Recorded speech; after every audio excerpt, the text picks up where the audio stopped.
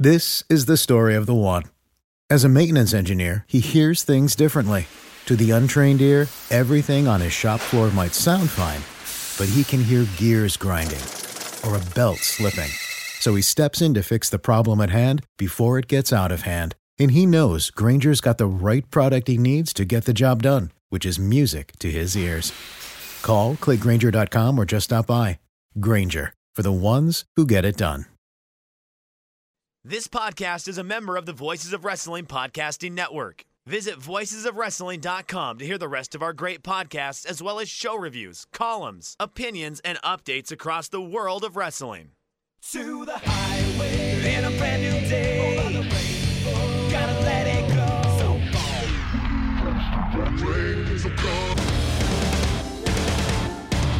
fast to freedom.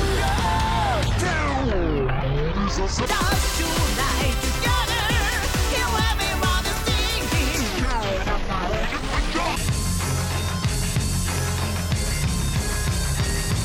你看到我就怕，头皮发麻，我的手。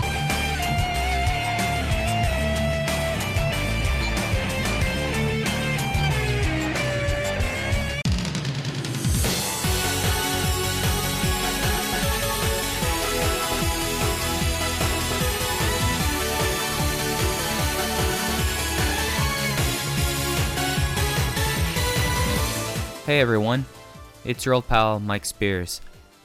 I just wanted to, before we get into today's episode, to just give a bit of an update and a bit of an explanation to this episode. So Case and I recorded this right after Final Gate. We make mention of that on the show itself, but there's been a lot of stuff that's happened since then. So I just wanted to take a moment just to make clear when this was recorded. Of course, I'm kind of referring to the announcement of Masato Yoshino's pending retirement. He made a big announcement of that in Kobe on the 26th, that sometime in 2020 he's going to retire. And we talk a little bit on this episode about how he had his injury in 2017 and how dire it looked. And I just felt like it'd be kind of inappropriate, or I'd be remiss not to mention that when we recorded this, that wasn't on the table. That wasn't anything we heard of. But other than that, this was probably one of my favorite episodes ever of Open the Voice Gate. And I hope you all enjoy it and have a good end to your 2019. And Case and I will be back with you in 2020. So without any further ado, here's the episode. Hey everyone, and welcome to a special edition of Open the Voice Gate. This is Open the Voice Gate Best of the Decade 2010 edition. To close out 2019, we want to look back at the promotion we love and cherish. We might sometimes get frustrated by it. We might just throw our hands up in the air, and there are times that we will stand in pace in our respective domiciles. But how better to think about this transformative decade in the history of Dragon Gate. Of course, I am one of your hosts. It's your old pal, Iron Mike Spears. I am being joined by Case Lowe. Case, what a decade it's been in Dragon Gate. What a decade it's been in Dragon Gate is an understatement. And we were just talking right before we started recording. We were looking at 2010 shows, and it's amazing how much can change. I mean, a decade is a long time, and it's funny the idea of, reviewing these decades. I love year in reviews, and those feel like so simple. And then you sit down and do a decade in review. And I'm working on something right now for the Voices of Wrestling New Japan ebook. And I started looking at the decades, just like, Jesus Christ! I mean, there's so much stuff here, and I never would have guessed that in 2013, when Akira Tozawa and Ricochet and Uhaa Nation all stood together in a ring and claimed themselves to be best friends and Monster Express, that one hobby would have taken over my life the way it did, and one company in particular. And now, I sit here, I'm 20 years old, and I've been covering Dragon Gate extensively for a quarter of my life now. And I do not say that braggadociously, but I'm also not ashamed of it, because Dragon Gate has brought me a lot of good memories. I have made people that I feel like I can call them friends through Dragon Gate, and we're going to talk kind of big picture, some of the stuff we really enjoyed this decade. It's not a comprehensive encyclopedic list. I wish we could have done that, but Mike and I just do not have the time to go decade or year by year rather this decade. So big picture stuff, we're going to try to cover as much as we can on this podcast. Yeah, like you mentioning that beginning of 2010, that was an interesting time in Dragon Gate. I was following the promotion then. I was going for my master's in film at that time. I would go for other degrees since then. I've moved halfway across the country. I've started podcasting, and then just the people that you start talking to and the friendships develop and just everything about that. It's just remarkable. And it's something like that we talked about in the last episode. We entered this decade with Naruki Doi as Open the Dream Gate champion, and we're leaving it with Naruki Doi as Open the Dream Gate champion, just so that listeners get a sense of where the promotion was at when we entered the 2010s. The Twin Gate champion were the Osaka Zenroku team of Shima and Gamma. They were, of course, members of Warriors 5, that would later be called Warriors during this time period. The Triangle Gate champion team, and this is, I think, a perfect encapsulation about how much this company has changed over time, Case, was Don Fuji, Masaki Mochizuki, and Akibono. Yeah, and then also the Brave Gate champion was Naoki Tanizaki. He, of course, had a really famous Brave Gate title reign at that time, and he was a longtime champion in 2008 and 2009. And of course, as we said earlier, Naruki Doi was the Open the Dream Gate champion and as we started this decade. And yeah, we're not gonna go point by point. We could have done year by year by year, and we would have loved to. It's just Case and my schedules that would have been nearly impossible for us to do that. But instead, we're gonna talk big picture here. We have a couple categories we really want to talk about, and a lot of them are your awards categories, like best wrestler, best tag team, best match. And then we have some other bigger picture things, like biggest moments. What are your what if moments? What's your favorite year from this decade? What's your favorite show? And then we're going to look ahead into decade 3 of the Dragon System, because if the Dragon System was a baby, right now it's finishing up its senior year of college, unless it's like me and takes 5 years because life changes. So we're looking ahead of where we see the next 10 years. Dragon Gate, talk about who might be the ace in the next decade. I have this nice little title for one that I call "Who's Gonna Be the Next Susumu?" So we're gonna talk about that, and then overall, where's Dragon Gate in 2029? What's gonna be the Kobe World 30th anniversary main event? So we're just gonna have a lot of just overall topics that we're just gonna have flow through here, and I think it's kind of I know it's gonna be front loaded, but you have to I think that in this decade case, the biggest things to think about are the wrestlers who made this decade. So just the way for us to kind of just dive into it, who would you consider would be your best wrestlers in Dragon Gate over the 2010s? So I looked at this from one angle, and I came up with 4 wrestlers who at one point or another were the best wrestler in the company. And I think that's the way to decide this, and then from there you can decipher who was better than who and which peak was better than which peak. But Masaki Mochizuki, Shingo Takagi, Akira Tozawa, and Yamato, to me, were at points in time the best wrestlers in the company. I think Mochizuki in 2011 has one of the greatest in-ring years of all time. That's his big year. You could argue Yamato in 2010 and then again in 2013 is kind of the best wrestler in the company. Tozawa a little bit in 15-16 into Shingo's reign of terror, 15-16-17 for him. And I feel like we're at a point now where Masaki Mochizuki is once again the best wrestler in the company, at least according to my spreadsheet. And then maybe Shun Skywalker, but Skywalker was only around for the back half of the decade. Gun to my head, Masaki Mochizuki is your wrestler of the decade. Shingo, Tozawa, Yamato to follow, but you can't go wrong with any of those answers. Yeah. And for this category, I feel that, in-ring wise, your timeline that you go from Mochizuki to Yamato to Tozawa to Takagi back to Mochizuki to end out the decade. I think that's for like most outstanding. Like it makes perfect sense there. When I look at this decade, I really think about like when I like these big picture things, like who can't you tell the story of Dragon Gate in the 2010s without talking about? And there's a lot of carryover there because Masaki Mochizuki, he did have some years where he kind of took a back seat after 2011, after the Junction 3 versus Blood Warriors year. But then he kind of had his crazy old man phase where like now he's about to turn 50. He will turn 50 in January of 2020, which is insane. And he'll be in his 26th year as a wrestler. And he's someone that you can't tell the story of Dragon Gate without that. And then even for like people who have departed, I mean, when you look at where Tozawa was in 2010, like 2010 was the bottom of the bottom, and then he gets run out of the company and storyline by Cyber Kong, returns a year later, and it becomes like the biggest player in the company for the next 4 years. And then he sadly has gone on to go live in Orlando and hang out with Apollo Crews, Uhaa Nation, but hey. And then you have Shingo Takagi, who it's a very different Takagi that enters the 2010s, that leaves the 2010s. And I think the same thing could be said also about Yamato and Naruki Doi.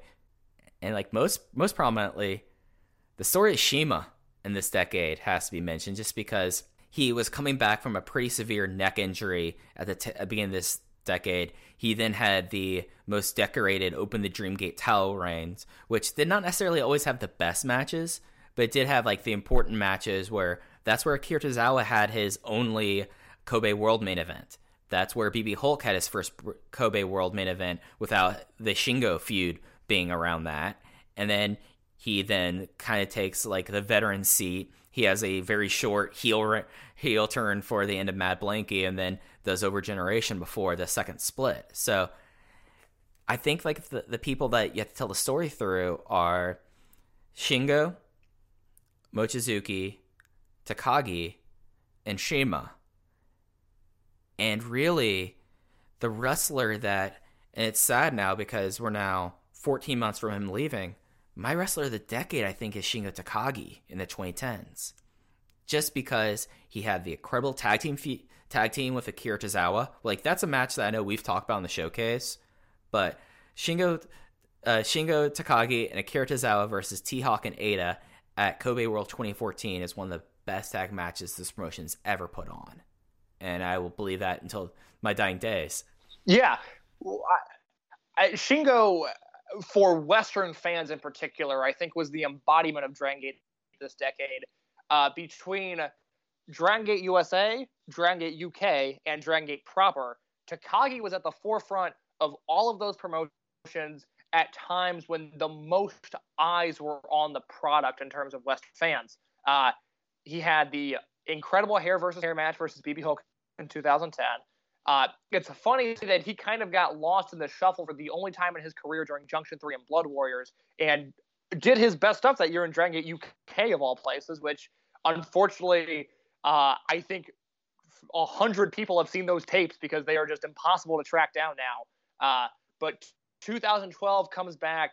He's teaming with Yamato. They're an okay team. He's got some great singles matches that year. 2013, he defeats Shima and ends the longest Dream Gate run of all time, and then is shocked and loses in his first defense. 2014, he's full on board with Monster Express. By 2015, he's turned heel and goes on something that we'll talk about a little bit later, but one of the greatest single runs that any wrestler's ever had.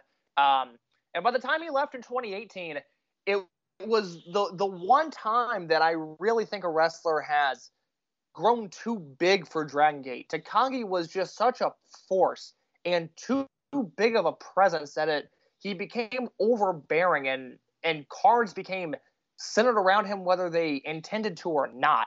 And it's very, very strange the way his time in Dragon Gate ended, but him leaving felt like a logical step, whereas Shima and Strongheart splitting, and if you want more about that, you can subscribe to the Everything Evolves Patreon and listen to the Breaking Stronghearts episode I did with Mike. But the Shima split shocked me, and it didn't make sense. And my weirdly controversial take out of all of this is that I think CIMA might be a better wrestler outside of Dragon Gate than in Dragon Gate. But Takagi, Mochizuki, I do think you're discrediting Yamato a little bit. Yamato was just involved in many moments of great magnitude this decade, even if he did have an abysmal Dreamgate reign. There was a lot of good stuff sprinkled in there. Then CIMA and Tozawa, that's kind of your five-headed giant there in terms of the most important wrestlers this decade. Well, let's talk about the Yamato thing, because when he led Mad Blankey, he completely changed it from being one of the weirder heel stables. I mean, as much as we've grown to like the guy, Larry Dallas was a manager for Mad Blankey for a time, in a time period where it just was kind of abrupt to have a American manager there. But when he took over Mad Blankey, I remember hearing and talking to people that were going to shows at that time that said Mad Blankey got too cool to be a heel unit. And a lot of that was because of Yamato. I just am someone that the reason why I discount him a little bit was just how dreadful I feel like his Dreamgate reign was, and how never-ending and how dreary it was. But up until that, and even when he won the title in the first few defenses, it was great stuff. It just went on for far too long. And that's me even not wanting to discount the fact that he's a part of my favorite Dragon Gate tag team of all time with him and Naruki Doi. So, like, that's why I have him personally lower in my tier list, even though I feel like you're absolutely right. He was someone at the forefront of some of the most transformative moments in the decade. And I think like that's why I have him on my second tier, I guess, of wrestlers in the decade. But yeah, I feel like that these are the five guys you tell the story of Dragon Gate through. And it's kind of interesting that neither of us really have brought up Masato Yoshino as a character in this, when he definitely is. But it just seems like that these are the five guys that we would call our wrestlers of the decade. Do you have anyone else that you would throw into the mix, or will you put in that second tier? Well, I wanna backtrack on Yamato for just oh sure, go ahead. Because I figured it out as you were talking. The comp that is accurate to Yamato is he is Dragon Gate's version of Shinsuke Nakamura, and that is an apt comparison in many ways, but none more in particular than because Nakamura's WWE and NXT run has been so disappointing.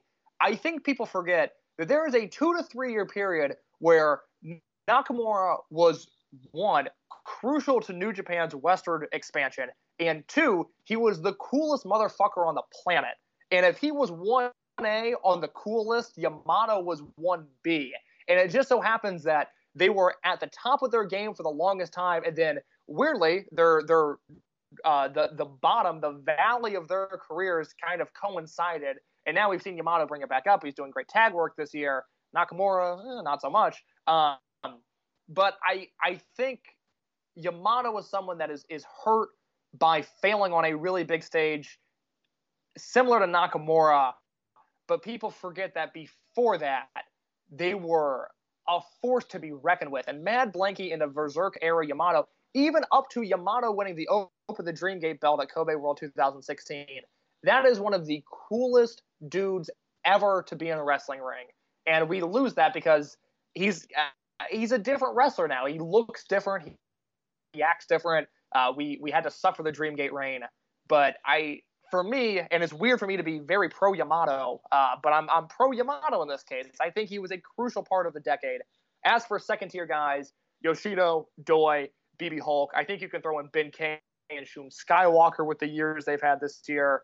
I'd also mention Ricochet and Pac, who I think were crucial to Dragon Gate's success, both in Japan proper and then attracting Western eyeballs at various points. I attribute 95% of Ricochet's success in his career to his 2011 feud with Pac, where he entered 2011 an average wrestler and left 2011 an exceptional wrestler. And it just so happened that he spent all of 2011 wrestling Pac. Pac had two great runs, one before he left for WWE, one afterwards. Yeah, I really think you have to consider Ricochet and Pac when you're talking about who you'd put at like the Hall of Very Good or your second tier for the decade, just because Ricochet went from someone who was just a kid to being the first ever Gaijin opened the Dreamgate champion in his time period before leaving. And then Pac, he became such a big figure. I mean, like, he was close to that before he left, and then Ricochet came in, and then he came back, and he probably had one of the most important title reigns that we will look back at and say, like, oh, he set up the future because of his Dreamgate title reign. So I think those two, I think Yoshino kind of plays a part into there. And then I'd be remiss, like, as a joint figure, even though some of their stuff has been like a massive disappointment, if not to mention T-Hawk and Ada, if only because Ada being thrust into this role and finally after about like 18 months being pretty good at it, and then T-Hawk being the big what if story of this decade. So I feel like that those are probably the ones that I'd be most comfortable about saying, like, who would be getting like the group prize, and then who would be like honorable mention there. So do you have any more thoughts about any other wrestlers you think we should mention when we're talking about best wrestler before we start talking about tag teams? No, I think that's a very fair list. I think that kind of covers the snapshot of the decade and who mattered and who didn't. Right. So we talked about like the best wrestlers, but Dragon Gate has always been a promotion about teams, about tag teams and trios. And in doing that, we have to talk about who we consider the best tag team in Dragon Gate. Because it's interesting, because over this decade, we started the decade with Osaka Zenroku as the tag team champions, and we ended the decade with Yamahulk as champions. And it's been like a real just assortment of teams that we had throughout the decade, and it's something that I find very interesting. And I'm just going to get this out of the way. There's only one tag team that comes to my mind when I think about the best tag team of the 2010s, and that is the team of Yamato and Naruki Doi. They are, to me, there's like not very much comparison for a tag team that had an incredibly long title reign. At the time, it was the longest title reign, and had an incredible streak of defenses. They ended up with 9 title defenses, something that not even the later CK1 team had. And each of their matches, like, they did not have a bad tag team title match during that time. And I just go back to, I think that they were the best tag team of the 2010s in Dragon Gate. But I might be wrong, Case. Who do you have as your list, and who might be your honorable mentions there? Yeah, I don't even think it's close in terms of who the best tag team this decade was. It's Yamato.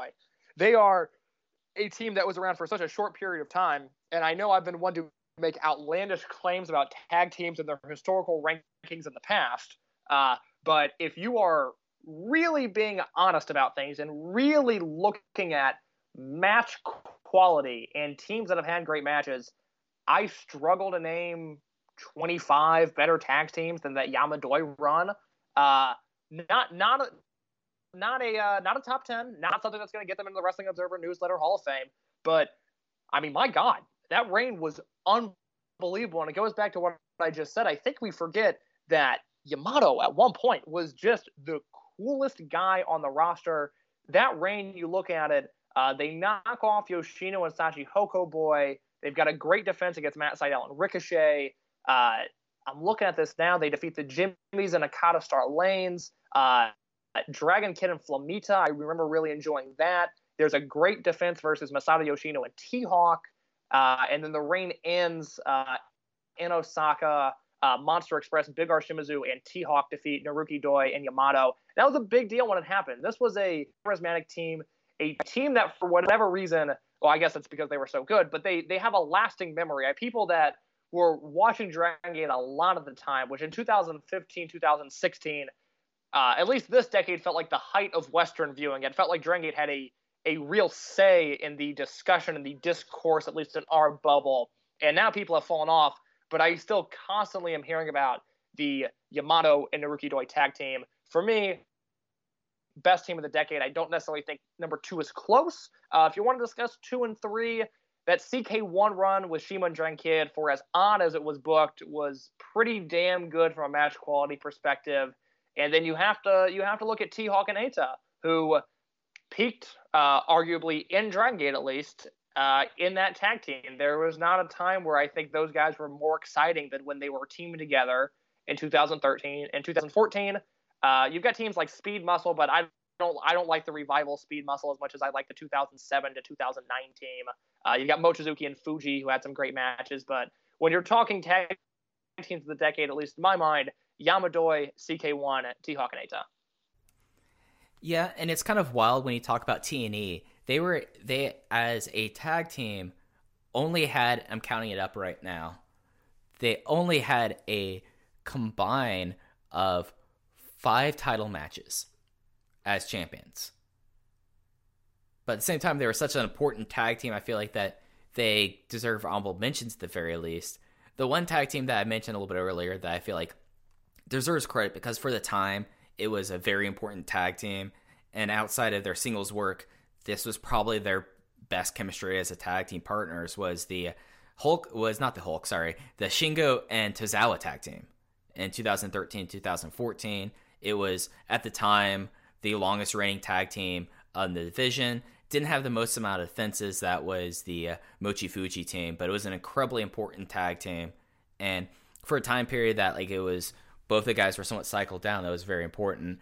A team that I personally love and I wouldn't put in there is the original Jimmys, the Yokosuka Chome team of Susumu and Kagatora, who for the first half of the decade were, if not leaders of the tag team division, they were always in the question. And they probably had my favorite tag team match of the entire decade in that match between them and the Amigo tag team of Sachi Hokoboy and Masato Yoshino. But I feel like those are the clear-cut top 3, but those were the other 2 tag teams that I wanted to throw out there for honorable mention's sake. Yes, I'm glad you mentioned the Jimmy's team because as you were talking, I realized I forgot them.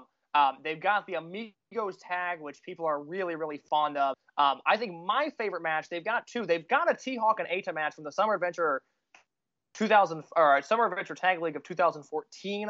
I remember Alan Forel going 5 stars at the time. I think that was September. It was sometime in September 2014. And then they had a match right at the start of 2012, March 4th. Kagatora and Susumu defeated Akira Tozawa and BB Hulk. And that is one of the early Jimmy's matches and one of the early Mad Blanky matches. That match is excellent. I believe at Angry216, the aforementioned Twitter user, I believe he's a huge fan of that match. I think he put me onto that because that was a little bit before I started following Dragon Gate. But that is one that if you haven't seen, I highly recommend. Yeah, no, I mean, it just was that felt like, because that time period went right into Yamadoi, that was the time where Dragon Gate probably had the best tag team division in the world. And they just every month or 2 months they would have an incredible Twin Gate match. And of course, as you said, this was at the peak of Western eyes being on the promotion because this was the tail end of the Ustream days, and also when people were pretty egregious about uploading everything because that was the Nico days coming soon after that. So yeah, I feel like that it's interesting how the division, and CK1 is definitely a tag team that deserves consideration, if only because even if the booking was very weird at times and there were a lot of people that you look at this and you're like, oh, they definitely could have lost the belt to them, you had a lot of great matches. I mean, the initial reunion of Speed Muscle was a really exciting match at that Kobe World 2017. And then T-Hawk and Lindaman were a fun team earlier at Dead or Alive that year. So, I mean, there was a lot of interesting matches they had during that title reign. And, I mean, then they had Shimizu and Benkei, which, I mean, that later became an important tag team for the tail end of the decade. So, any other tag teams you want to kind of give, third tier notice to before we start moving on? I really enjoyed the short-lived Ricochet Matt Sydal tag team. That is my third tier mention. Yeah, I think my third tier would be Amigo Tag because it was such a short-lived team, but it was that match that still resonates in my brain of them versus Yokosuka Chome was such an important tag team. So I think that this is probably where we go very, very big picture for a moment and talk about the best unit of the 2010s. When we started the decade, we had the tail end of Real Hazard. We had Monsters 5. Oh, we had Warriors 5. We had No, Typhoon would have been dead by then. I'm going with most of these off the top of my head. World 1 was still a factor at the time. There was the unestablished veteran gun, and it just was a lot of different units that we went through. I mean, we even had a shortly lived like Windows MG unit. Of course, there were Blood Warriors in Junction 3, and that led into having the Jimmies, Monsters Express, Overgeneration, Millennials, and then Mad Blanky, probably most prominent at that time period. And that kind of moved into Berserk and Maximum and Overgeneration again, Tribe Vanguard, Dia Hearts. There's a lot of units that went through this decade. And I'm just going to let you start off on this one. What do you think were the most important units of the 2010s? Yes, I've got a few units down on my list here. Personally, for me, I mean, Monster Express is the one I turn to. Anytime you can align Shingo, Tozawa, Ricochet, and Uha Nation, you are going to have my full attention. Add on top of that Masato Yoshino, and you've got yourself a pretty good unit. Monster Express, maybe not the biggest impact storyline-wise. They were a run-of-the-mill babyface unit with an exceptional cast of characters. I think that there was no outstanding gimmick there, nothing to really pull you in. Just a ton of talent, which was awesome to see.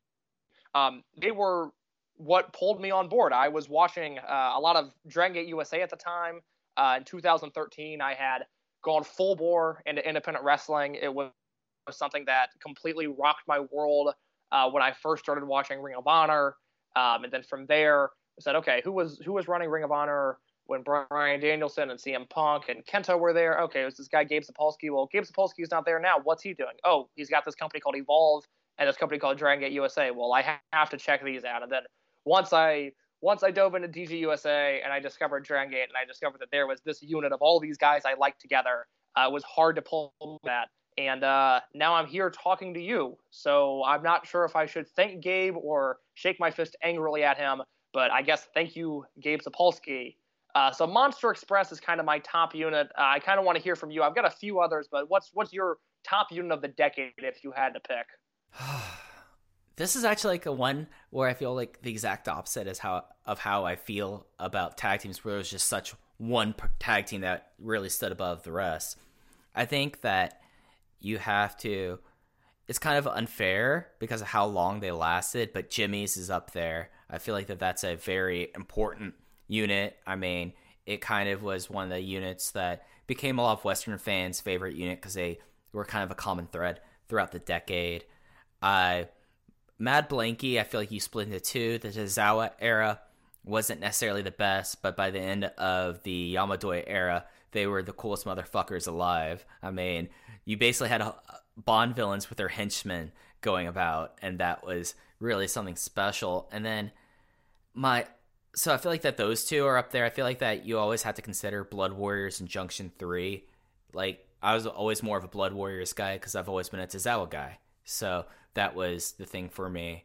And then currently, there has not been a unit over since like the end of Monster Express that I've enjoyed as much as Mochizuki Dojo. Yes. Just because they had like united purpose. They aren't like the best unit, but that's not their purpose. But they always go out there. They always have like a lot of heart in the matches. It has my current favorite wrestler in the company, and Hyo was a part of it for such a long period of time. And for a time period that it had a lot of turmoil, Mochizuki Dojo got me through it. But if I'm going to have to say just one, I gotta go Jimmy's. I think Jimmy's is the unit of the decade.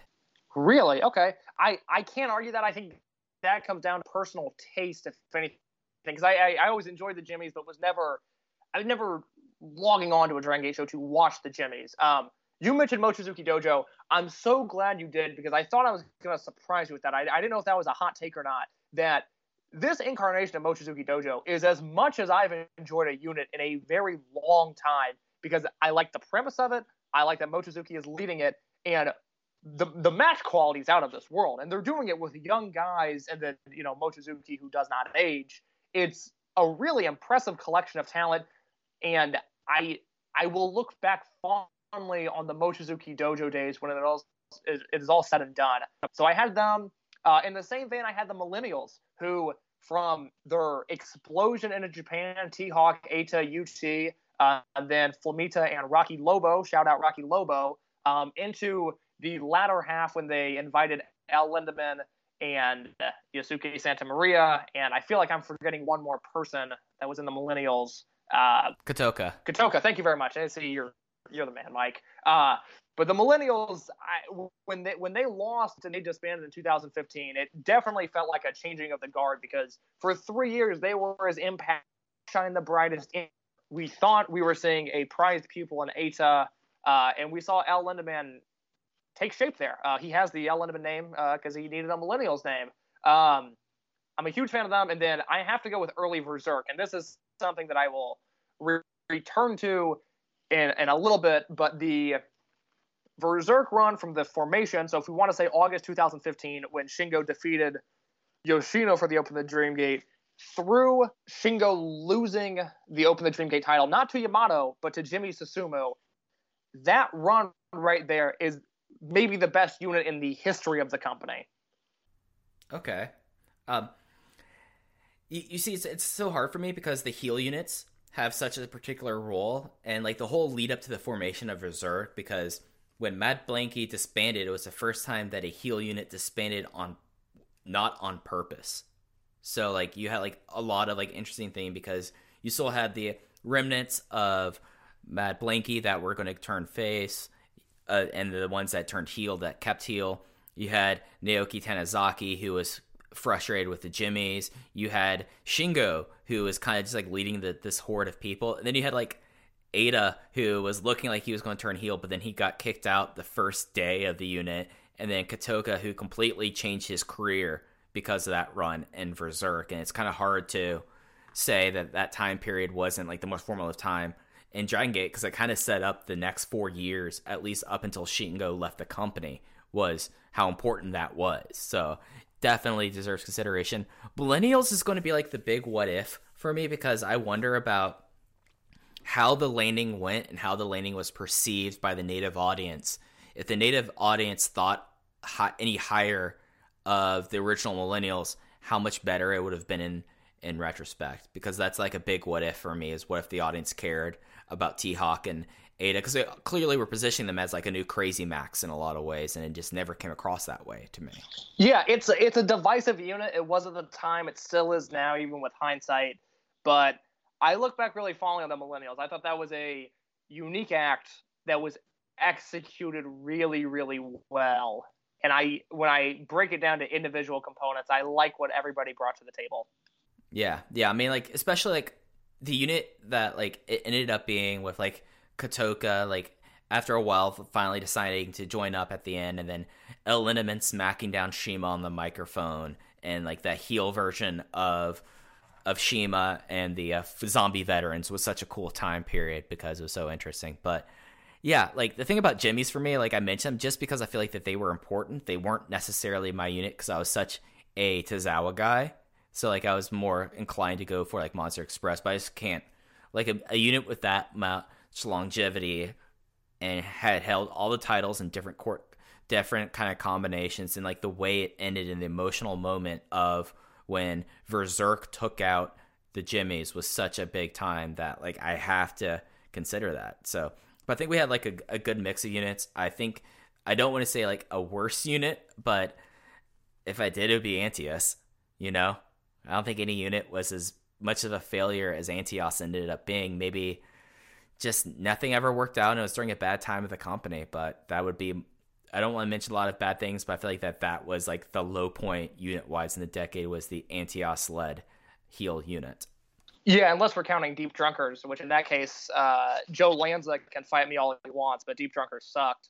But Antios was very bad. I mean, there was no other way to say it. They sucked the life out of the company. This is, when I talked about earlier about Shingo getting too big, this is right around the time where Dragon Gate was really trying to make something out of T-Hawk and Eita, but in the same unit as Shingo, it was just impossible. We're now approaching year 5 of yellow, black, and red heel unit, and it's been under various names, but 2015 is when Berserk formed, and we're still dealing with the remnants of that unit. And that is not necessarily a bad thing, but there have certainly been times, especially during Antios, but even as RED has rebounded, man, I would like something to change. I would like a bit of an aesthetic shift, a bit of a mindset shift, something a little different, because we have now been dealing with the same heel unit, even with different names and different cast members,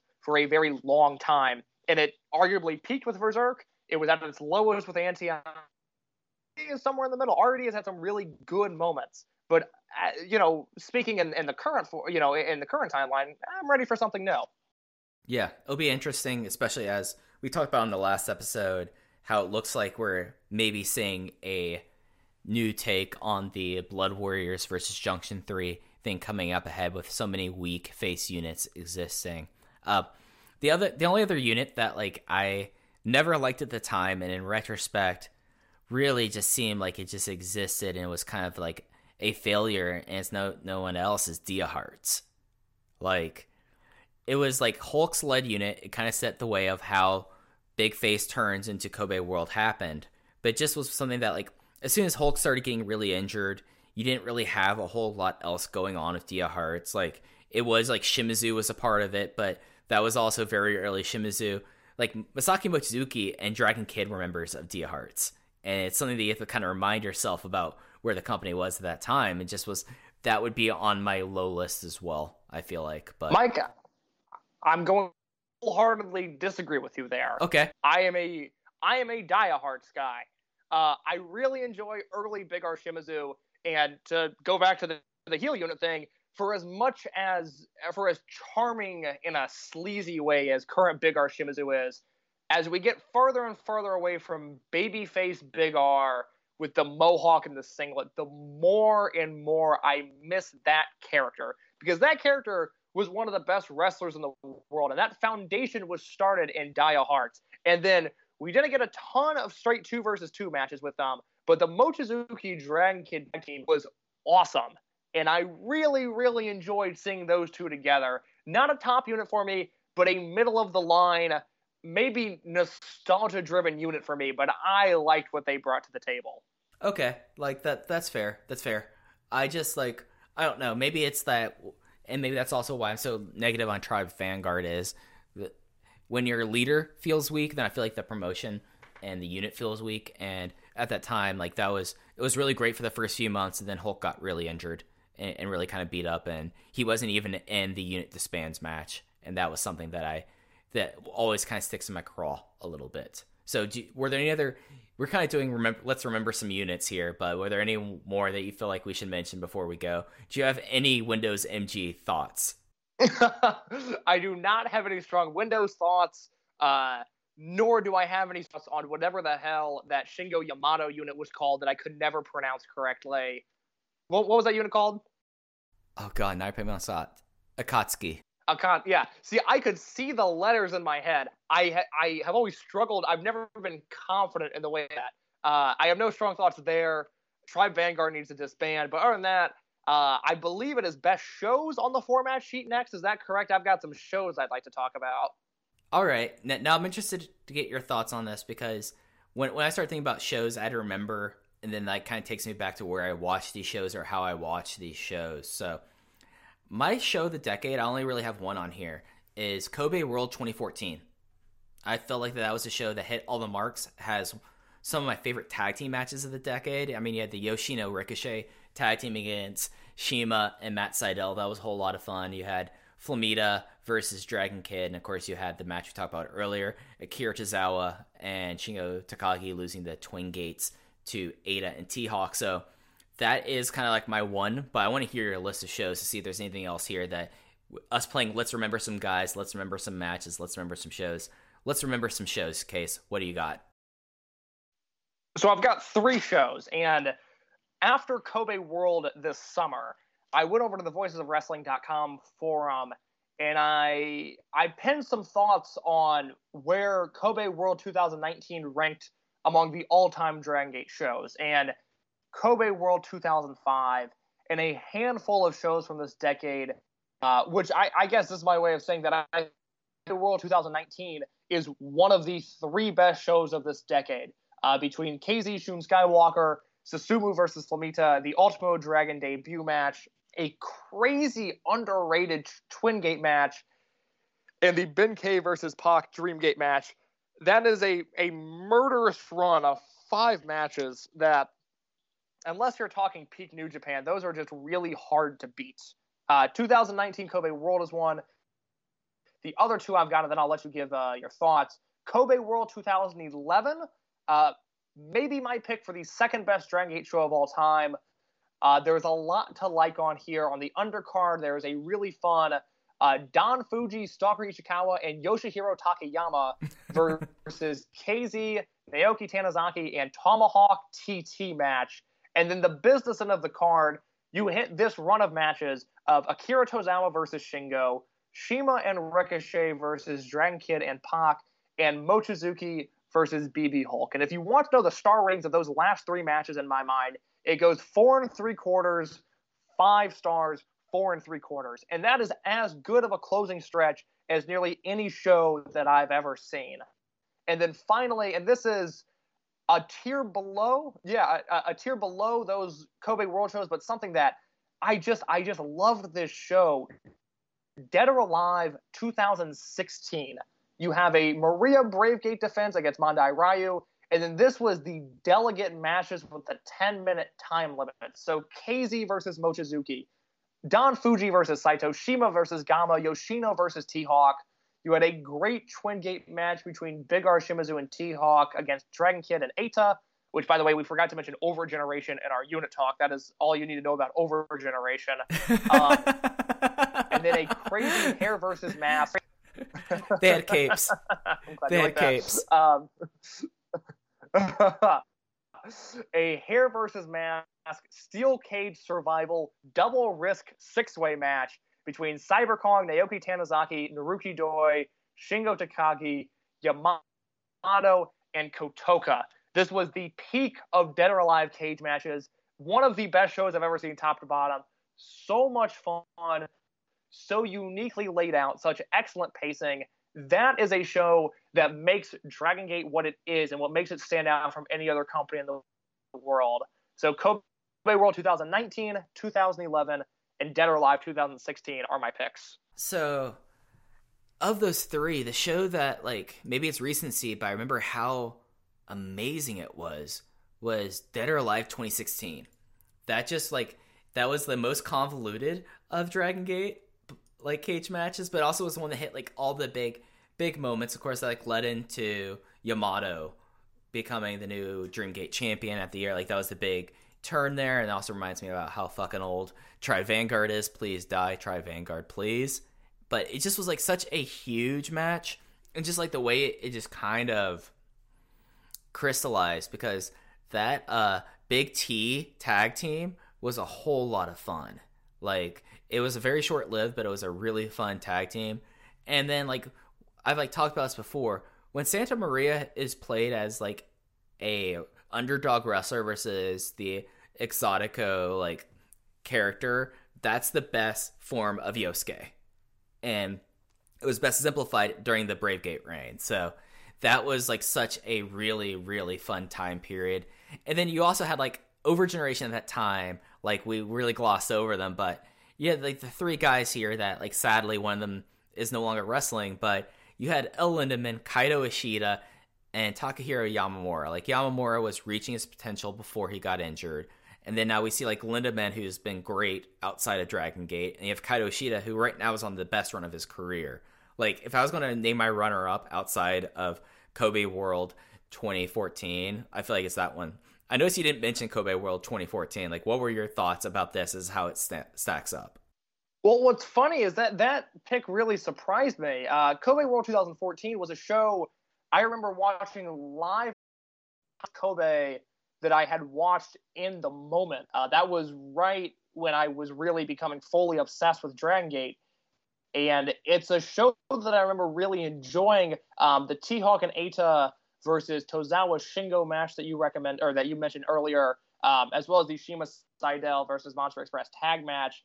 I remember really enjoying Flamita versus Dragon Kid on that show, which I think is kind of an underrated match, but one could say between that match and the Susumu match from that May that Flamita had, that Flamita is still living off those legacies of those two matches.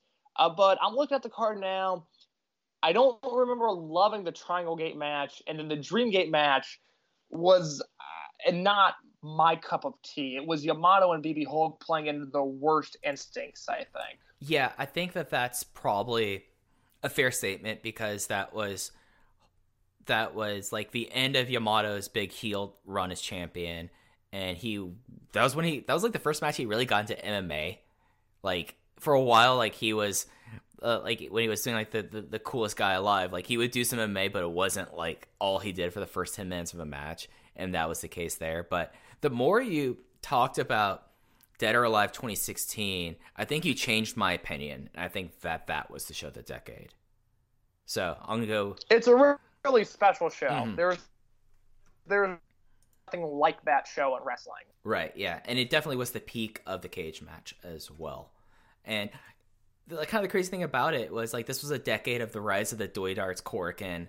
The Korakuen that, like, the Pac taking the title from Yoshino defending the title against, I'm blanking on his name right now, Masaki Mochizuki. Like there were a lot of other great shows that were not, like, big shows that happened during this time period.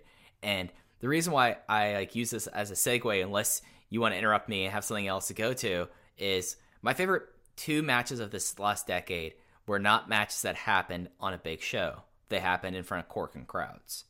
My top match of this decade was... Ooh, okay, all right. Yeah. Was the Dream Gate title defense between Masato Yoshino defending on the 20th anniversary of Masaki Mochizuki's debut in 2014. Is my favorite match of the decade.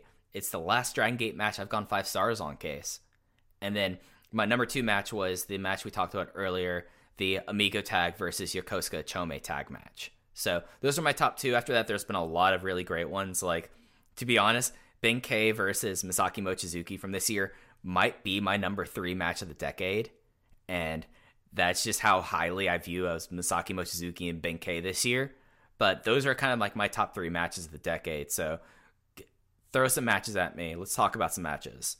So I've got a few here. I love the Yoshino versus Mochizuki shout. I completely forgot about that.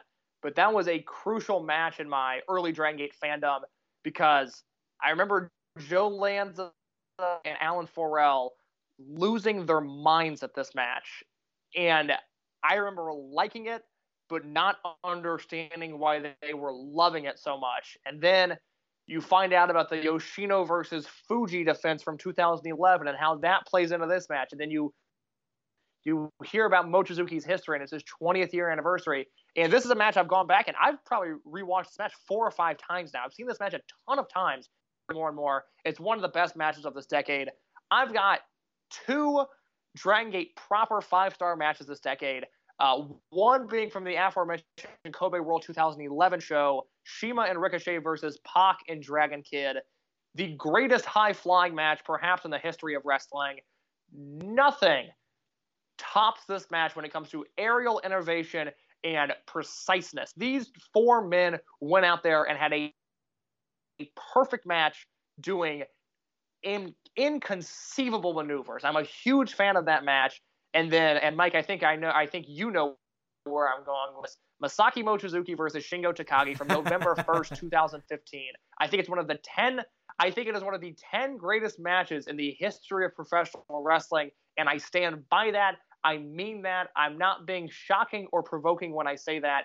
I really think when you look at the landscape and you look at Kobashi versus Masawa and what Holy Demon Army did and Flair Steamboat, I think Shingo versus Mochizuki is up there at upper tippy top tier of professional wrestling.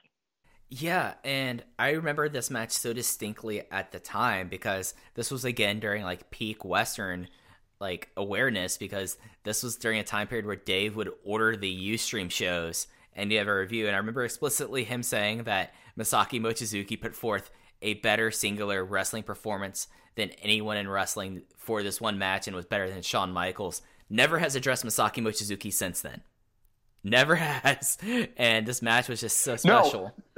No, hasn't done that. And also, as I talked about on a show with Alan Forel earlier this year, Dave waxed poetically a giant long paragraph, which should have been probably 3 paragraphs, but it's Dave, so it was 1 paragraph, about how great this match was. And this was before January 4th, 2017, when Dave's star rating matters. And if he just would have thrown on a 5-star rating, it honestly could have completely changed the trajectory of Western viewing and the Dragon Gate audience and the way it expanded westward. But instead, Dave just wrote this giant long write-up and then never gave it a star rating. And it bothers me to this day. Has he ever addressed this? Like, I know people have, like, asked him, but, like, has anyone, like, asked him, like, straight up, like, was that a 5-star match? You never threw a star rating on that. No, because Dave wouldn't have a take on that because he doesn't think about star ratings after the fact. But according to Cage Match, Dave gave it 5 because it's so obvious that Dave thought this was a 5-star match. He just never officially gave it 5, and it drives me insane. And this was, like, such a good title reign case because you had the Don Fuji match, which was a lot of fun in that title reign. The Game match was meh, but then you had probably Shima's best singles match ever in Dragon Gate at that Final Gate show in 2015. And I remember the video package, which like had like Shima during his monster reign, like address the crowd on the outside and like do a crowd surf into the snow. And it just was like such a moment, was the early Shingo Berserk title reign in this match. But it's interesting that like for a promotion that has been known, at least for Western audiences, for the last 13 years, as a promotion that's dedicated around the trios match, that none of these matches we're even considering are a trios match. It's just like this promotion over the last decade has changed so much that like the last great disbands match in my mind was the Mad Blanky versus Jimmy's one, maybe. Like we don't talk about those as much anymore. It's just like when we talk about like era changes, this is a great example of it, and if anything, shows you the longevity of Masaki Mochizuki. Oh, for sure. So I've got a few other matches, and it will come full circle and address that point you just made. I want to mention a few others real quick. Danielson versus Shingo from the first anniversary Dragon Gate USA show. That is another 5-star match to me, as well as the third Shingo versus Susumu match from Dragon Gate UK. I think at this point people think I'm lying or making up the existence of Dragon Gate UK because every time I bring it up I say, oh, but no one's seen it. The tapes are hard to find. I swear to God, this Shingo versus Susumu 3 match is one of the best matches I've ever seen. It is not on the level of Mochizuki Shingo, but when I say it's not far off, I am not kidding. I really mean that. And then if you want to talk about multi-man matches, I've got one for you. And this is a match that I believe was my second highest match of 2016. I believe it came in second. If not, it came in third in the Voices of Wrestling match of the year poll, at least for my votes. It unfortunately did not come in second or third for the overall poll. February 4th, 2016, Losing Unit disbands 12-man tag match. Berserk, which was Kotoka, Naruki Doi, Shingo Takagi, and Yamato. They defeat Monster Express, Tozawa Yoshino, Sachihoko Boy, and T-Hawk, and Dia Heart. The Dia Hearts units disband match, which I forgot that Dia Hearts was the unit that lost this match up until you said that BB Hulk wasn't even in this match. And then I was like, oh my God, that's the match. Big R Shimizu, Dragon Kid, KZ, Mochizuki. I rewatched this match about 5 months ago. I forget why. I think I just wanted to watch a good wrestling match.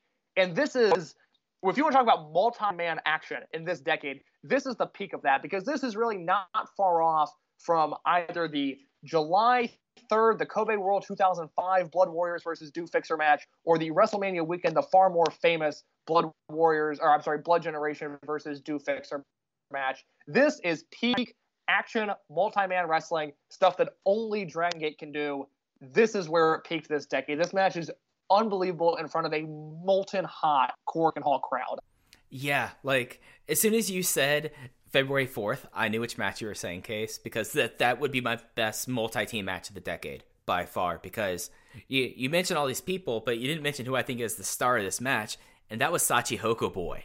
Sachihoko Boy versus Shingo getting bullied, yes, and just being an absolute legend, the last person remaining on his team because this was an elimination tag match.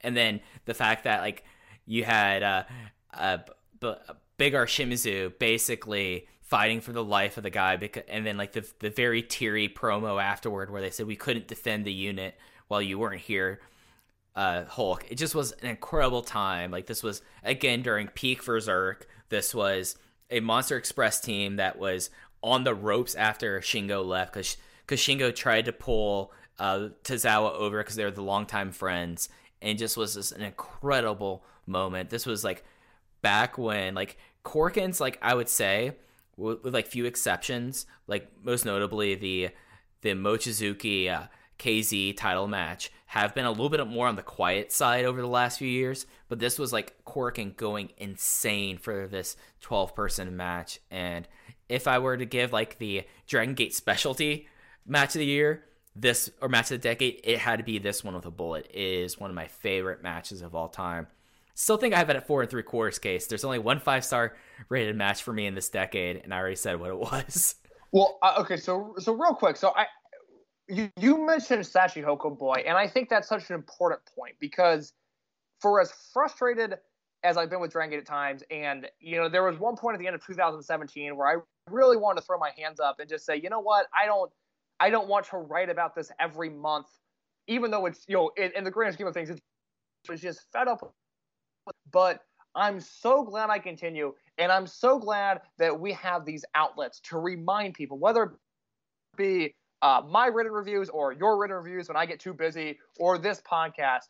Things like the fact that Shachihoko Boy, for a brief period, was one of the hottest wrestlers in the company, and there was legitimate conversation that he should wrestle and lose, mind you, but that he should challenge Shingo Takagi for the Open the Dream Gate title. That was a real discussion happening in 2016 by people that loved and followed and cared about the product, and that the natural storyline progression would have been for Shingo to obliterate this guy in Korakuen Hall, but he would have had a Dream Gate challenge nonetheless. And that's the stuff that gets lost in time, that people forget about, that people that weren't following the product at the time will never know unless we are here to talk about it. And that's why I do this shit, because it's important to remember that stuff like Shachihoko Boy being the hottest act in the company for a 3-month period was a real thing that happened. And I feel very warm memories thinking about that right now. Yeah, and I don't think any of this, sadly, is on the Dragon Gate network, but go seek out 2014 to 2015, the beginning of Berserk into the founding of, or this huge feud that ends with, the feud kind of ended when Dia Heart Scott lost a disband match, because at that time, that was also around when you had other stuff going on, the promotion as well. You had Over Generation still kind of getting their feet worked on, and like, that was like this time.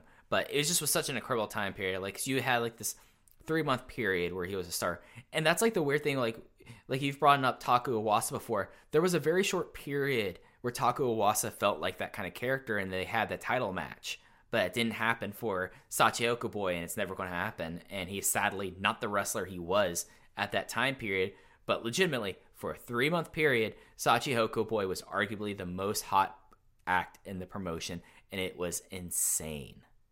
But it just was one of those things that, like, looking back at this, and I wish all this was available, and it was more available for people who would join the network, because it was such an important part of the promotion. Because this was peak Berserk, and then you went straight into Shingo losing the title on what he thought was a fluke loss to Susumu Yokosuka, and that kind of then had the Jimmies underneath the ire of Berserk finally, and that kind of led to the end of Jimmies. And like, that was the time period where everything kind of flowed together. So like, I accidentally bring up wrong people, but that's because everything flowed together basically up to a point, and then there was the weirdness, and then the split, and now things are starting to pick up again. But like, during this time period, basically up until the last part of Shingo's reign, things were really moving at a huge pace, and every Korakuen was a big show. And it's not necessarily the case of that anymore. Not to say that I didn't dislike Korakuens now. It just feels like such a fundamentally different promotion just 4 years after the fact. Well, I don't want to jump ahead, because we end with a big topic that this relates to, but very specifically, I think there is a time period from August of 2015, when Shingo wins the Dream Gate, and we see Berserk form and we see units start to shift and change a little bit, to Yamato defeating Shingo at Kobe World 2016. If you take that 10-month period, that might be the peak of the company, period, let alone this decade. I don't know if I've seen enough 2005 to say for sure, because 2005, from what I've seen, is a really magical year in the company. But that August 2015 to July 2016, if you want to talk about a moment or a stretch or a period of the company, it is really hard to beat that, because every show, whether it be a Kobe Sambo Hall, a KBS Hall, a Corkin, or a big show, felt like a big deal. And there was legitimate discourse and discussion after seemingly every Dragon Gate show at that time. And you know what? I would stretch that out to Tozawa leaving. That's fair. I could make that an exception. Yeah, just because of like how that became such a big thing, like at that first defense for Yamato, and arguably that might have been the thing that ruined Yamato's reign, was right after his first defense became about Tozawa for the next 2 months. But it feels like that 14-month period, the promotion was hitting on all cylinders. And the only other time that came close to that in this decade was the Blood Warriors versus Junction 3 time. But we're getting ahead of ourselves. We've talked about matches, and we've brought up a lot of these people here. But a big thing I feel like in this decade were the foreign stars that came in to Dragon Gate. Of course, a lot of this was the influx through Gabe Sapolsky and Dragon Gate USA and Ring of Honor. And then it came into just other relationships, people that they've met in Mexico, like Flamita and Drastic Boy, to now where it's kind of just a weird mix of Ultimo's friends, wrestlers that people might have met in other countries and follow, and just like a random assortment of guys. But if the first decade of the Dragon system really was not that much Gaijin around, other than like Jack Evans, Matt Seidel, and Pac, to the 2010s, this was kind of like the decade where the Gaijins became such a big thing, to the point that we had 2 different Gaijin Open the Dream Gate champions, and Ricochet and Pac. So I feel like that those 2 are the ones to really talk about here, at least as a starting off point. Which one would you take, Pac or Ricochet? That is a tough question. My gut and my initial instinct, which I'll go with my first answer, I say Pac. I really think his 2011 to 2012, he was one of the best wrestlers in the world. There's a reason he got signed before a large crop of indie talent that was soon swept up. But there was a reason he was on the short list of guys to go first, because he's obviously known as the man that gravity forgot. He's this incredible flyer. But if you look at his striking, it all got lost because I think it was hard until he became Neville for people to realize that the 100-pound soaking wet, white tights British guy that popped up in Ring of Honor was the same guy in name, but a different guy in theory than Junction 3 World 1 International era Pac. Really just a marvelous wrestler. I'm so happy he's in All Elite Wrestling and is doing exciting things there. And I'm so happy that he returned to Dragon Gate and had a really, really strong 8-month run there, where he was constantly the most exciting thing on the show when he was on it. You see, I was going to pick Pac for the reasons you did, but I'm going to play devil's advocate and go Ricochet here. And that is because Ricochet came into the promotion, if not a teenager, not very many years older than that. He was most known at the time as being the flippy guy from Chikara that they put under a mask for a weird reason, and was doing incredible things. But by the time he first left the promotion and then came back and left for good, I know it's like the big story and it's hack, but he went from being a teenager to being a man in the promotion. And he became the man in the promotion. He was the first Gaijin to win King of Gate. He was the first Gaijin to win the Dream Gate title. And I remember how big of a deal it was at that time when Ricochet won the Open the Dream Gate title. I remember distinctly like logging on to Figure 4 Weekly's website, Wrestling Observer, and actually them having a photo of Ricochet with the Open the Dream Gate title there, and how big of a moment it was. And then each time he would come back, he'd never had the impact of when Pac came for that 8-month period, but he always would have great matches. Like he had a match with Ada at the tail end of his final farewell that was something incredible as well, and it's just something that like he had a team with Shima, with the part of the Spiked Mohicans. He had some great Triangle Gate teams, and then he had his really long Brave Gate reign, going from the end of Blood Warriors into him doing World 1 International, and it just was like incredible stuff there. And maybe it is the fact that he was the first to do it, and he did it to such a level that even though he only had a 1 defense title reign, I think Ricochet is my Gaijin of the decade. Yeah, that's hard to argue. Now I've got a question, and I hate to break the fourth wall and reveal your format sheet for this show, but is this the part of the program where we're discussing best debut, or is that coming later? Oh, let's do it now. Okay, because I don't have. It's totally cool that we're talking about Gaijin. I did not have that on my list, and I wasn't sure if we were lumping those two together. But I have one quick thing to say on the best debut. It's an obvious one, at least in my mind, and it's Katsumi Takashima's debut at the December 1st, 2016 Cork and Hall show, when he takes place in a match that we neglected to mention, maybe the most important match of the decade, the literal rookies versus literal legends tag match. And that was Takashima's first match. He unfortunately had to retire due to a multitude of injuries, but my God, what a debut.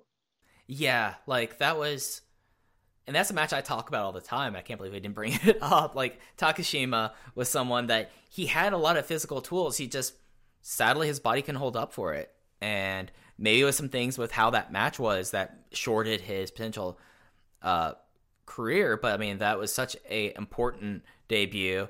And, you know, like when I wrote down debut, I was like thinking about people who were introduced in this decade.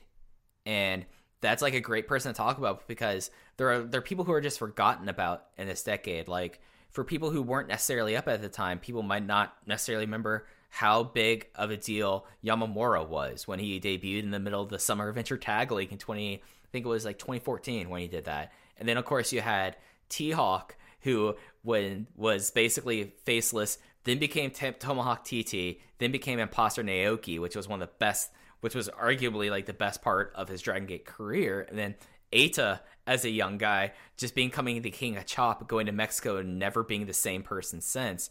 There's just been so many great debuts and like first years and like pre-excursions that would happen at that time. But yeah, Takashima, I feel like definitely deserves to be mentioned in this, as this kind of like our remembrance of the decade, as a guy who I think he only ended up having 4 or 5 matches televised, but those 4 or 5 matches that were televised became very important, I feel like, to the fabric of what Dragon Gate is now today.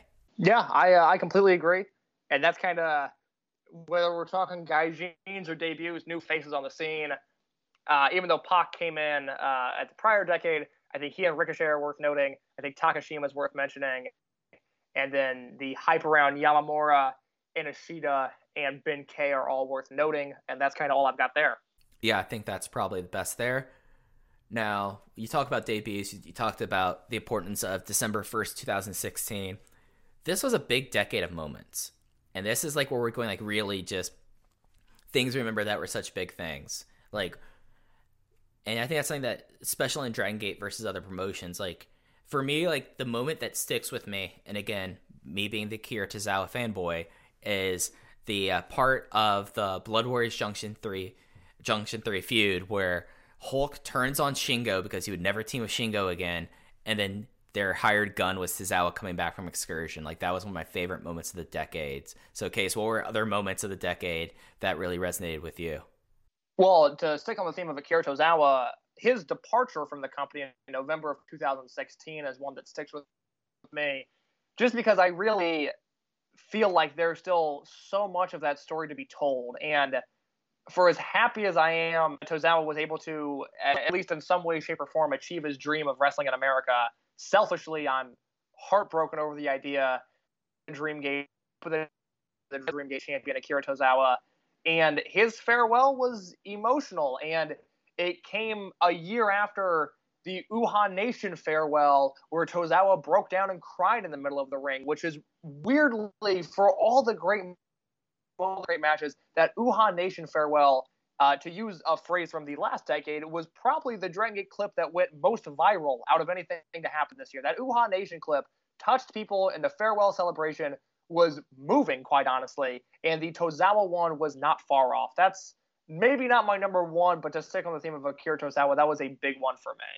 Yeah, I mean, the moment that we learned that Akira Tozawa and Genki Horiguchi were hiddenly the two biggest softies in the promotion were around those farewells, because I don't think Genki Horiguchi went through any graduation or farewell without him basically just bawling like a baby, and it just added to those moments. And I don't, with how this promotion grows and how these wrestlers, like for Tozawa's standpoint, grew up in this promotion. He entered it as an 18-year-old. He left it as someone who was, at the time, probably like one of the most prominent Japanese wrestlers, at least among Western audiences, because how important his excursion was. So it's just like great moments like that. Of course, there's like the big turns, like when Shingo finally turns on Monster Express is huge. The big thing when Kness saved the Jimmies, that's a great moment as well. And then this year, I mean, Benkei taking the crown, standing above the mountaintop, and bringing in what was now like this new current era of Dragon Gate. There's just been so much stuff in this decade, and I know there's like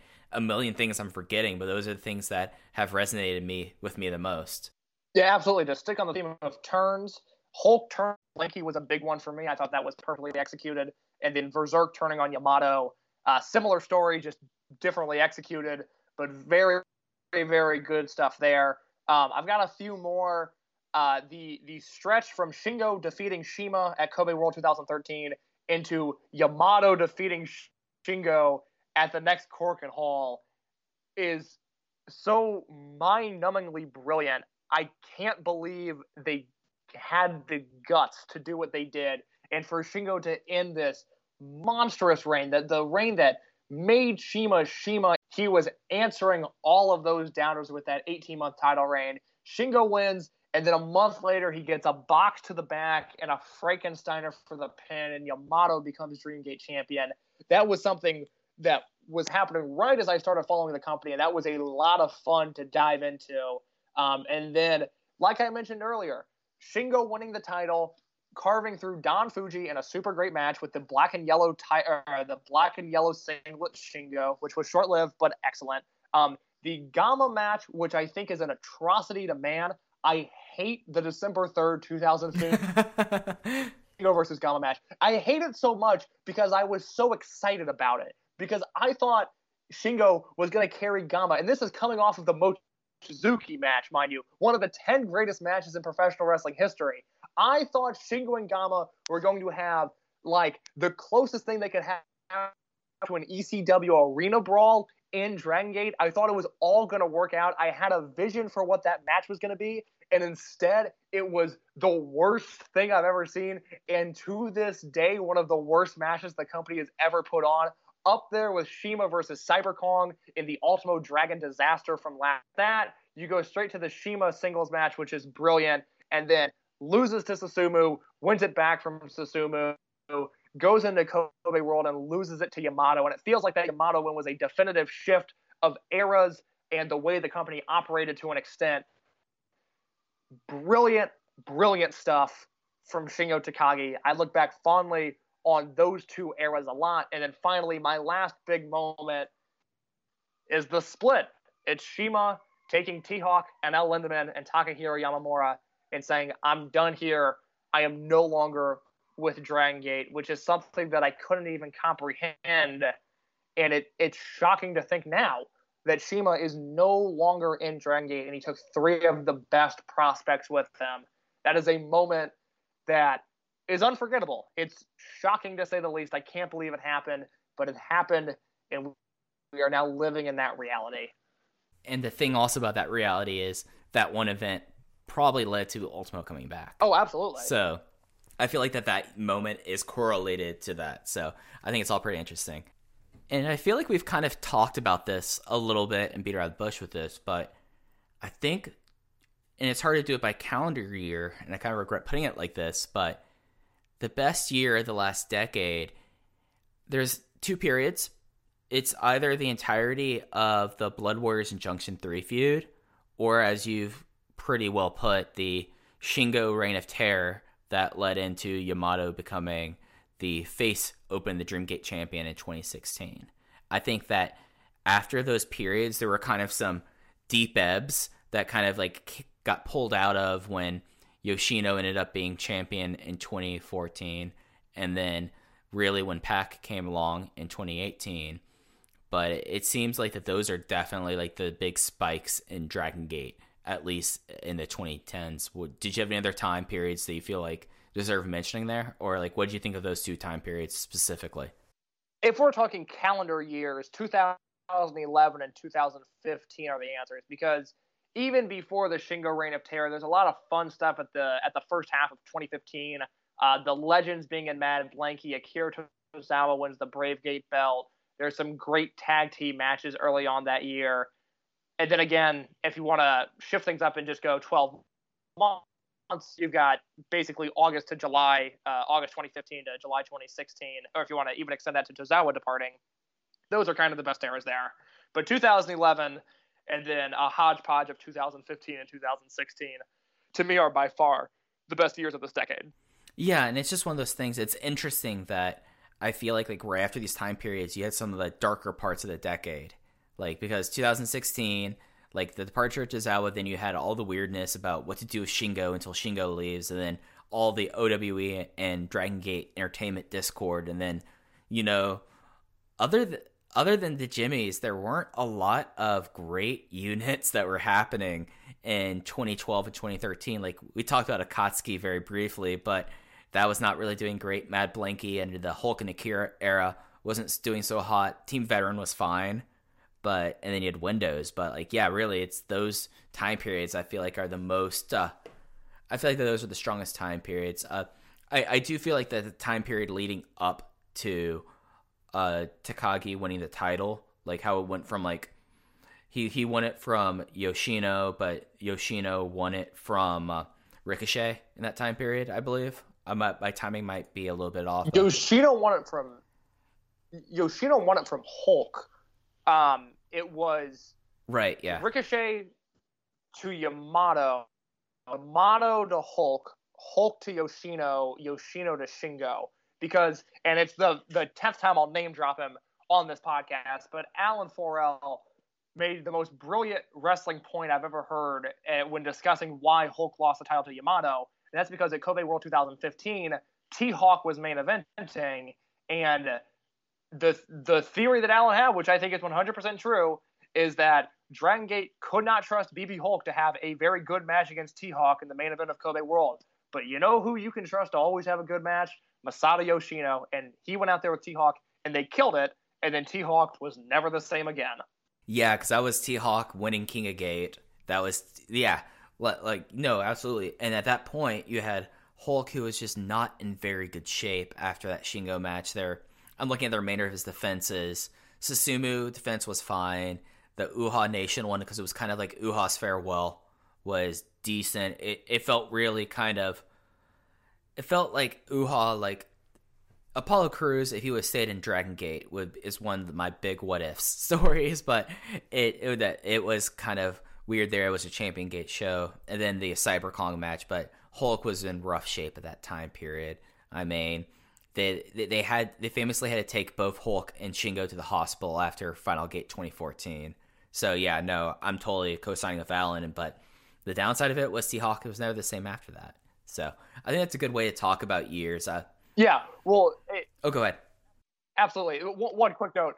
They had to take Hulk and Shingo to the hospital because BB Hulk was badly hurt, and it's lost in lore now because no one cares but me and maybe 3 other people. But a few days before that Final Gate match, Shingo competed in an FMW tribute show where he got badly injured, and I remember there being a rumor at the time that Shingo might not be healthy enough for Final Gate, and I was pissed that match had the possibility of being called off. Yeah. Oh God, his FMW tributes. Yeah. It's no longer a factor in his career. Yeah, there's no way that Kathani would let that happen, or Gato. But yeah, no, I remember that because like soon after, like that was also like Berserk with like the barbed wire bats. After that, where like that was the big change with like Mad Blankey of Berserk was bringing in barbed wire, which was a very weird thing that I don't think Dragon Gate fans ever have really liked. Was whenever Takagi wanted to do his Onita cosplay. That was always something that, he did it once and then he had to scratch that itch, and I see the complaint they had there. But yeah, no. And then you also have the fact that Hulk kicked Shingo in the head, not for the fight finish, but for the one before it. One of the most brutal kicks I've ever seen in wrestling history. Like, that match. Again, like, this is like a time period that is not really as much out there, but Final Gate 2014, Hulk versus Shingo is a special match for that time period. So, all right. So we've talked about this. I think this is a good time. I've kind of bundled a lot of these together here, that Dragon Gate will turn 21 when I guess they're actually placing at the right time when they do the Toryumon reunion show. Let's look ahead to Decade 3 of the Dragon system. Like I mentioned earlier, like, who do you think might be the ace of the next decade? I call this, who will be the Susumu of this generation? Where is Dragon Gate in 2029? And what is the Kobe World 30th anniversary match? And then at the same time, I'm going to leave that there, but later we'll come back to like what if to close out the show. But Case, it's 2029. Describe your idea of what Dragon Gate is. I'm glad you asked me to describe what Dragon Gate is and not what my life might look like. Dragon Gate in 2029, I mean, it's impossible, but if going to try to look 10 years in the future, the safe bet is that 10 years from now, it is Shun Skywalker versus Ben-K in the Kobe World main event. It's impossible to say. Mm-hmm. One or both might not be wrestling. They might be wrestling for different companies. They might be killing it for all we know. But given current trajectory, that seems like the obvious choice. Okay. Here's what I think happened, because I think that that's like your big future feud of the generation. That's going to be your Shingo and Hulk. That's going to be your Shima, Mochizuki, and Magnum Tokyo. Here's how I imagine the next decade's going to go. I'm going to go a little bit more in depth, and if there's anything you find interesting, just let me know, and we could go at this. I think that there's an eventuality over the next decade that a lot of the Toryumon first generation guys are slowly, but they're going to take their steps back. A lot of these guys, it's already started to happen. Some of them like appear just occasionally, but that's the eventuality. The only game you can't win is time. And I think we'll start seeing the first generation guys slowly but surely. We'll start seeing them wrap things up. I do think that we will probably be getting to a point where, I mean, Shun Skywalker, I think, would be like in his mid-30s, and this would probably be like the tail end of peak Ben-K in 2029, but I feel like that's going to be a lead there. I think the person that, if there is such a medium, and if Case and I are talking about this when I'll be in my 40s then, but if we're talking about this, I feel like that the person that I'll probably become fixated on will probably be Yuki Yoshioka. I think he'll be the guy that kind of becomes like the unsung hero of this, and it will be interesting because at that point, I think that, like, I don't put it past him, but Masaki Mochizuki will be almost 60 years old. Ultimo Dragon will be 62. And I think that ultimately the company will be led by Masato Yoshino. And there's a lot of beats thinking that he really is the one controlling the company right now. Like, I don't feel like that's unfair for me to say, but I think we're going to be looking at this as, we've already started to see the generation shift, but I think the next 10 years will be the big generation shift. And I feel like that Dragon Gate will exist. I don't know if I think Shima ever comes back before he retires. I think there's a possibility of that, but I think there's going to take a lot more time than has happened right now. But I think you're dead right. The main event of Kobe World 2029 probably is Ben-K versus Shun Skywalker. I think that's well put. I have nothing more to add there. I think you are, at least with our naive 2019 eyes, you are on the right track in predicting the future. Yeah. For all we know that their Earth is completely done, we screw up the environment. There is no Kobe World 30th anniversary. Who knows? All right. So I think... Hey, fingers crossed, though. I hope it happens. You hope the world ends, or you hope that Kobe World 2029 happens? I hope there is a Kobe World. I very much like being alive, and I think the Earth is pretty good. Pretty good. I hope there is an Earth in 10 years, and I hope I'm here talking to Mike Spears for a large sum of money per podcast appearance, and we are breaking down Kobe World 2029. Yeah, I mean, hopefully all the money. I'm not too proud to say that, but yeah, no, absolutely. All right, so I think this is. Oh no, you can pay me as much as you want. I have no issue saying that. I am not above a paycheck. Right. Yeah, no. You can talk about wealth gaps and whatnot with your boys A, B, and AT. Open the voice. Pro getting money. Let that be clear. I'm going to get in trouble for that, but okay. All right. I'm leaving it in. But so I think this is kind of like the So I think this is like the right way to kind of end out the show. We talked a little bit about this. We are in now we have the power of hindsight. Give me 3 things you wonder how Dragon Gate would have been different if something different happened over the last decade. It could be someone not retiring. It could be CIMA not leaving, which is an obvious one. Or it could be just what happens if certain shows happen the way they're supposed to. What are your big what if moments that are going to stick with you, and you're going to wonder what the alternative reality would have been with in the last decade? I've got 3. I feel like they're all kind of obvious, but it's 3 nonetheless.